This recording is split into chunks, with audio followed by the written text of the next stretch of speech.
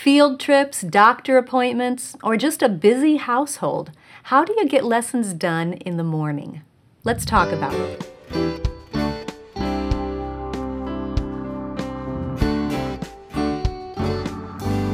Welcome to the Simply Charlotte Mason podcast. I'm Sonia Schaefer, and my friend and co-worker Laura Pitney is with me again today for another Your Questions Answered episode. Now, here's the question that we want to discuss today. I would love to see some ideas of how to practically get lessons done in the morning, especially when you have a busy household. It seems like our school day drags on due to unproductive mornings. Also, it seems like a lot of outings, field trips, checkups, etc., are done in the mornings, partly because of timing and because of littles napping after lunch. I'd love to hear your thoughts on addressing all of those not-so-normal days. Those are hard. Yes. Those are hard. Thoughts? Well, when I listen to that question, I feel like there's two questions in there, two parts to that question. Mm-hmm. The part that addressed just having a busy household and unproductive mornings. And then the second part being all these unscheduled or unpredictable or, I don't know what the right word is. Outside influences activities. Or, Yeah. that tend to interrupt maybe what you have planned. Yes.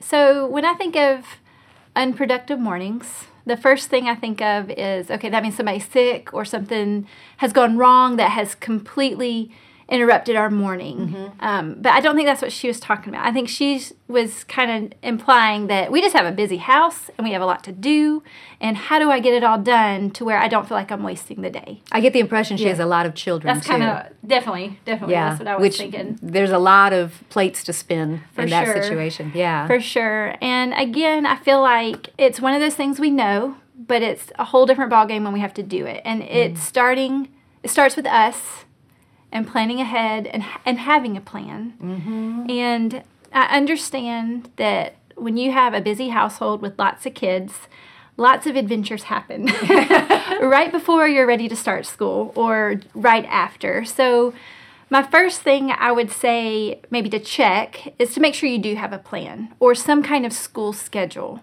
And if you have a busy household, utilize those children. So if it's family time, I have assigned seats. It alleviates arguing. Everybody knows where to sit. We don't have to debate, whether it's at our school table or the kitchen table or the living room. They just know where to go. So it alleviates that arguing and debating, or she sat by you yesterday, it's my turn to sit by Mom. Which saves precious moments. For sure. And my sanity. Yeah. For sure. Yeah. Putting on that referee shirt takes a lot of time. For sure. So I think having a plan, scheduling is important. So when I say to utilize the children you have, there's certain subjects, obviously, that you can do together as a family. So if you have a toddler underfoot, and meaning maybe a 2-year-old, and then you have a 4-year-old that's not technically in school age, but they want to tag along, maybe have them sit with certain other siblings during the family read aloud, or maybe give them a blanket on the floor for the little ones underfoot where they can play with something quietly or look at a book quietly, but they're not allowed to get off the quilt. Mm-hmm. And the big kids have their assigned seats on the couch. Let me touch on that for a moment. Yeah. That's something you'd have to practice. Correct. With that little one. Yes, blanket time. Yeah. It's a beautiful thing. Yes, blanket training is what I think of it as, where you practice having this child play on the blanket. And if I can just elaborate for a minute, in case you're wondering, I would start it with Mom on the blanket. Yeah. And just have them play for just a couple of minutes, and then do that for a few days until the child gets the hang of it, that he's expected to stay on the blanket.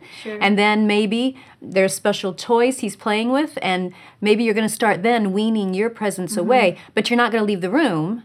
Maybe you're just going to sit a couple of feet away. And you see how this works. You just gradually work up to you're sitting on the couch, he's on the blanket, and then as he gets used to it, you're going to increase the time limit just a little bit more till we get to what you're talking about. And that's a great idea. It's so important to teach your little ones boundaries. And as they earn your trust and gain that responsibility, then you can widen their boundaries, so to speak. Yes. So the blanket might end up just being the living room floor. I mean, that kind of thing. So boundaries with little ones are important. One thing that has helped me especially having school-age kids and unschool-age kids, under-school-age kids. Under-school-age, yeah, there you go. Was I had stations all through my house. And so, again, it was training them outside of school hours, but applying that training during school hours. So we had a kitchen toy section to where I would say, okay, I'm going to sit down and do a reading lesson with my older one. Okay, you may go have kitchen toy time. And so they could only go play in that designated corner with the kitchen toys. And then I may say, okay, you did a great job. Now I'm going to do math lesson and you can go have book time on your bed. So it was almost like a rotation of one-on-one time with me as mommy, as teacher, but I knew where the other kids were and what they were doing. So think about your house. Think about certain toys or blocks or magnets that are safe for that aged kid that you can specifically say, go do this while I have one-on-one time with this kid. So scheduling, utilizing the kids you have, stations in your house. It's just taking a step back, using what you have. Use the older children to have some time with the younger ones. Obviously, they have school responsibilities as well, so that doesn't always work. So utilize your children that you have. Utilize your home, the spaces in your home. Be organized with your toys so that it's not a free-for-all. It's let me get this special thing down that you can have school time with, or a high chair at the school table with some manipulatives while you do some kind of copy work or lesson with a kid. I think that's, to me, the biggest thing I see when somebody asks me, I have a crazy morning schedule and there's always interruptions. Another thought is to have certain spines in your day. So let's say we start out right after breakfast and everything goes out the door. It's just crazy. And I'm like, this last hour was a complete waste just because of all the interruptions and the craziness. 10 o'clock snack rolls around, reset. Okay? We made it to snack. That last hour was not successful. Let's make sure everybody's fed and nourished so that they're at least not grumpy because of that reason. And then it's like a reset. So then you have snack time till lunch and new start, best effort during that time block. Okay, so you're not writing off the whole morning as a waste. Correct. So a mental reset for you to make it to those, I guess, time blocks, so to speak. Yeah. Some minds work that way where they like the time blocks, if that makes sense. Yeah. So yeah. That's beneficial for me to know that if it was a wash, I'm going to reset and get on the train again. Yeah. Despite what had happened. Those are kind of those are great ideas. That come to my mind. Yeah, those are great ideas. I would also encourage, as you said, having a plan. I think it helps a lot if I just take 10 or 15 minutes the night before. Yes, for and sure. go over the plan in my head and make sure I have what I need. Right. So it's not like, oh, hang on just a minute, I have to go get such and such. Right. And when you come back, they've scattered. Yeah, forget it. And that definitely applies, I think, with the older kids. Because if you have older kids that really do work independently on a lot of their things, they may have a question or two. So if they can ask you the question the day before or the night before about their lesson the next day, that'll alleviate some of the questions they may have to interrupt you for when you're working with the younger ones. And that's going to help them set up that habit of looking ahead. Good idea. Great idea. I have implemented that this year to where I feel like my older kids, okay, what do you need from me to be ready for tomorrow? And that has helped so much because otherwise they're asking questions when I'm trying to work with the younger ones. Yeah. Do you have them ask you about, or do you ask that of them right before bed or at the end of schoolwork? When do you usually touch base like that? I usually have at least about 30 minutes with my older kids in the afternoons for anything I need to go over with them, anything they need to discuss with me, and any prep work we need to do for the next day. So I have that time scheduled before I say school day is over. Because as soon as I say school day is over, it is over. I'm not going back. Nice. If I just know that of myself, that I'm not disciplined enough to do it at bedtime because I just want to go to bed. And that works well for you. That's great. Now, okay, let's address the other part of it then. Okay. What about all of these outside activities outside. Right. I don't want to just say activities because, doctor appointments Sure. are not something you usually Sure. just say, hey, let's go do that. Right. How do we balance those outside activities? Plus, she's got littles who need to nap in the afternoons. Sure. Any thoughts on that? A couple things come to mind. I feel like at some point as a homeschool mom, there's this mental switch that has to go on that schooling your children is your job. Yeah. Sometimes that happens right away. Sometimes it happens later. I feel like mine's kind of happened this year just because of having the older kids and realizing the workload that they carry. And you've been doing this for how long? About 8 years now. Okay. So, so at whatever point that happens, when your mind switches to, this is my job, I have to do this wholeheartedly to invest in my children, it helps you really guard your hours at home. Yeah. And so for a while, what I did was any outside activities had to happen on Fridays or a Tuesday, like doctor's appointments or anything I had to voluntarily sign up for or commit to outside of, say, piano lessons or ballet or sports. I'm just saying like doctor's appointments or visits with an elderly lady at our church or whatever. I would purposely say, okay, Fridays are my scheduling day. I will save all those appointments and try to get all those appointments on a specific day of the week. That way only one day is interrupted versus sprinkles on the other days. Yeah. And even if there's just one little appointment, it still derails the whole morning. For sure, Yeah. for sure. And I have a friend who she will not commit to anything before 12. And so that is her way of keeping herself disciplined. And I think that works well for her. Now the problem is babies that nap. Yeah, I was going to say, does your friend have babies? Yeah, she doesn't now, Okay. but she used to, and that's the hardest thing to figure out. And I wish I had better advice other than maybe limiting your outside activities to where right now, this season of life, I have a baby that naps from 1 to 4 or 1 to 3. Oh, that'd be glorious Wouldn't if it was that 1 be to 4. Oh, wow. Take a nap, baby. Vacation. So, whatever the afternoon looks like. So maybe instead of having a whole lot of things, maybe say only 2 mornings we're going to be outside the home or 1 morning. So give yourself a limit that you try your best to stick to. And of course, there's exceptions, but I think giving yourself permission to say no or to meet certain parameters, that's okay. I think we have to do that. We have to guard our family time and guard our school time. And so for some of us, we never grow out of the baby's napping, because we have lots of children.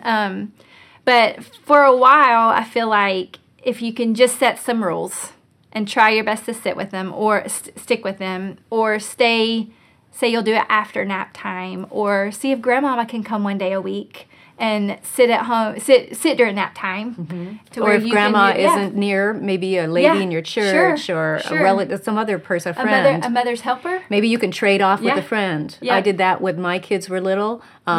I would watch her kids on certain days so she could have some time to run errands, and then she would watch my kids. Right. Something like that, Right. But it all takes planning ahead. It does, and that's the hard part is it falls back on us. And I feel like some moms are better planners, and it comes naturally to them, and it's easy for them to plan and schedule. And then other moms, it's a struggle where they have these visions of things they want to accomplish or want to do, but they just don't know where to get started. And I think the focus needs to be what's best for your children, what's best for you, and figure out what needs to be on the table and then decide what doesn't need to be there, at least till you get comfortable with that, and then you could start adding stuff. But I think it's a constant juggling act, and you may have your act together this month, and next month it looks totally different because something changed. So I just think like you said, it's just being conscious of scheduling and planning and setting rules for yourself and for your family and trying your best to stick with that. I think simplifying is a huge help. For sure. We don't realize how busy we really are. Yeah. And it's not, I think the tricky thing is that all of these other things that are wanting our attention, that want to get on our calendar, are not bad in and of themselves. Most of the time they're not. Yeah, they're good things. The point is we have to recognize when we've crossed that line into overload. Sure. Where we can no longer do what our first purpose, our first calling is, Right, which right. is making sure that the kids are getting their schoolwork Sure. And- at home. Yeah. And a quick thought about that is a lot of times we don't see that in ourselves. We That's don't true. see when we are maxed out or we've overcommitted. And so asking your spouse Mm-hmm. to kind of keep a check on you about your mental state. Yeah. And our appearance says a lot. Like if you're frazzled and haven't taken a shower for a week, there might be There's a something hint right unbalanced, there. right? Might be out of balance. Right? Yeah. Or asking a good friend. I mean, I feel like the Lord has blessed me to have good friends around me that encourage me, but also point out some things like, Laura, you're overcommitting. I feel like you're losing it. You need to take a step back. And it's hard to hear, It is. but it's what I need. And I'm thankful for that. So I would encourage this mom and whatever other moms might be in this situation to ask their spouse, ask some friends, ask their mom. A lot of times your moms still kind of know what's going on, or you find that close person in your life to maybe help you stay accountable to your overload, because we can't function well if we're overloaded. Yeah, and we can plan all we want Yeah. to, but if we're overloaded, Sure. those plans are going to just go crazy Yeah. more often than not anyway. And So, we're not giving our children our best. and when that's we the do that. key. Mhm. Yes. Showing the modeling for them what a balanced Sure. life looks like. And it's okay to say no. Yeah. I had one I just said that out loud. Yeah, it's you okay did, to say you did. no. I'll remind you that. Okay. I had one mom who said, this year, I've made a switch. It's not just it's okay to say no. Yeah. I'm going to look at any outside opportunity, and if it's not a resounding yes, an Yeah. enthusiastic yes, Right. then it's going to be an automatic Yeah. no. Yeah. Because so many times we look at it, it's like, I Yeah. could, Right.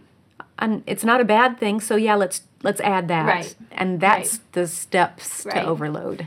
So it doesn't matter what time of the school year you decide to simplify and make Right. these choices. You are not handcuffed. Sure.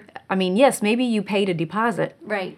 but don't let that handcuff you. Right. Or if you think it's important to follow through on your commitments that you've Right. already made, Right. think ahead now. Remember Right. how this feels. Right. And think ahead toward next Right. year. What is it you want your homeschool to look like? Right.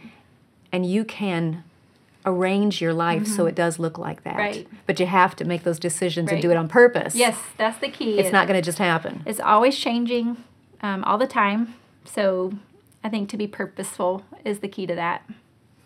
So Now it's your turn. Do you have any ideas that could help a busy household have a smooth morning of lessons? Or what about those not so normal days? How can we help curb those outside activities that are always calling to us, always wanting to get on our schedules? Leave a comment and share your idea. We'd love to hear from you.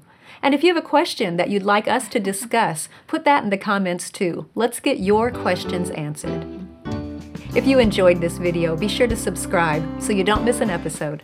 We also have an audio version of this podcast available, and you can read the blog post on our website at simplycharlottemason.com. Thanks for joining us. We'll see you next time.